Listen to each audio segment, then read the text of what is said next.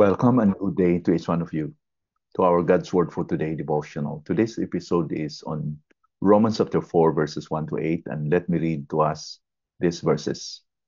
What then shall we say was gained by Abraham, our forefather according to the flesh? For if Abraham was justified by works, he has something to boast about, but not before God.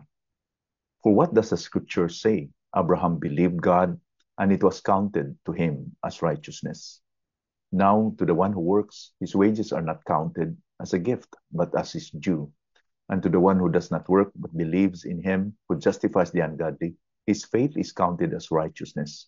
Just as David also speaks of the blessing of the one to whom God counts righteousness, apart from works. Blessed are those whose lawless deeds are forgiven and whose sins are covered. Blessed is the man against whom the Lord will not count his sin. The faith of Abraham and David are classic examples of being declared righteous or justified, not because what they did, but because of God's mercies and grace upon them. Abraham and David, they are considered as two of the great figures in the history of Israel. They are considered two of the greatest heroes in Israel's history, and they were righteous before God. So a good example to the Jews who might question that it's not true that the Old Testament characters were justified by faith. But here, Abraham and David, as declared by Paul, they were justified by faith. Let's talk first about Abraham. We ask this question, was he righteous because of his works? Or because he obeyed the law, including the circumcision, because he circumcised Isaac and Ishmael and down the line? Definitely not. Abraham was counted righteous by faith alone, not by what he did, but by faith alone. Why? There are three reasons. Number one, Paul's first reason is that Abraham could have something to boast about if he was justified by his work. He could have just boasted before God that he was really good. Secondly, Paul based his argument from what the scriptures has said in the past, quoting Genesis 15, verse 6. Thus he said here, for what does the scripture say? Abraham believed God, and it was counted to him as righteousness. This is what is written in Genesis chapter 15, verse 6.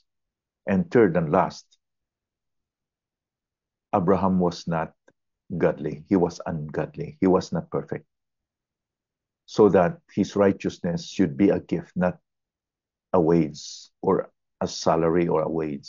Because if it is a wage, it means that it is something that he received and he is worthy to receive it because he worked for it. But it's a gift. Why? Because he cannot pay for it. He was not deserving to receive it. It's a gift. Abraham was not perfect, was he? He was a sinner or ungodly too. However, as Paul said here in verse 4, to the one who does not work but believes in him who justifies the ungodly. So who is this ungodly that is justified here in this example? It's Abraham.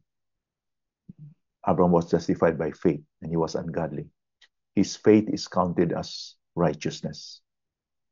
So my friends, my brethren in the Lord, if Abraham and the rest of the characters in the Bible in the Old Testament, they are not justified because of the works that they have done, but because of their belief. Belief and trust that this God who talked about the Messiah, that Messiah will come someday, and I believe him. Likewise, another example that Paul mentioned here is David, who expressed his blessedness for being forgiven and having been declared righteous. Was David good enough that he did what was right? No. When in fact he sinned against the Lord by killing Uriah, the husband, and having an adulterous relationship with the wife, Bathsheba. Definitely, David was not righteous. But he pleaded for God to forgive him, and God has forgiven him. So he received this gift of mercy from God. That's why he wrote Psalm 32. David felt that he was not deserving to receive the forgiveness of God. But he was so blessed that he received it anyway because God has forgiven him. God was merciful to him. He repented, he was broken and asked God's cleansing, and he was forgiven by the Lord. In his great mercy, the Lord pronounced him forgiven. That's why he said here, blessed is the man whose sins are forgiven, that they are not guilty before the Lord. And this is only granted to those who are humble in spirit, poor in spirit, as the Lord Jesus Christ said in Matthew chapter 5.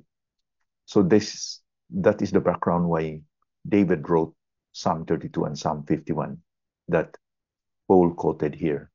So these two examples, as explained by Paul, Abraham and David, has demonstrated that any person, you and I, anybody who is forgiven and declared righteous has earned nothing. Yes, that is the good news. We don't deserve, we are deserving to be punished and condemned in hell. But God loves us so much that he sent his only begotten Son, the Lord Jesus Christ, who died for sins. And what he did at the cross was the perfect sacrifice. We don't deserve this salvation. We receive it only by faith. It's a gift. Have you received this gift in your life?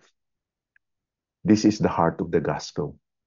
Man is lost, totally lost, dead to sin. Yet Christ paid our sins in full.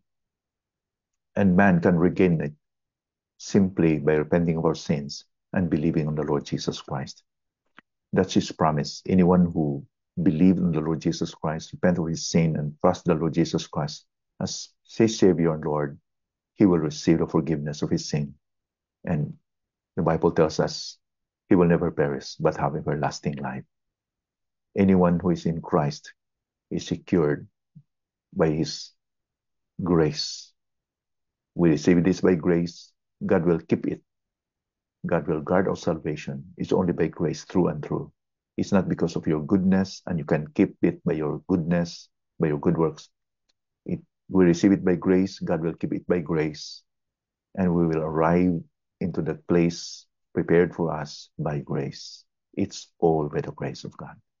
Ours only is to believe. Ours only is to repent and be broken and be humbling or humble us from our sinfulness, be broken and believe him.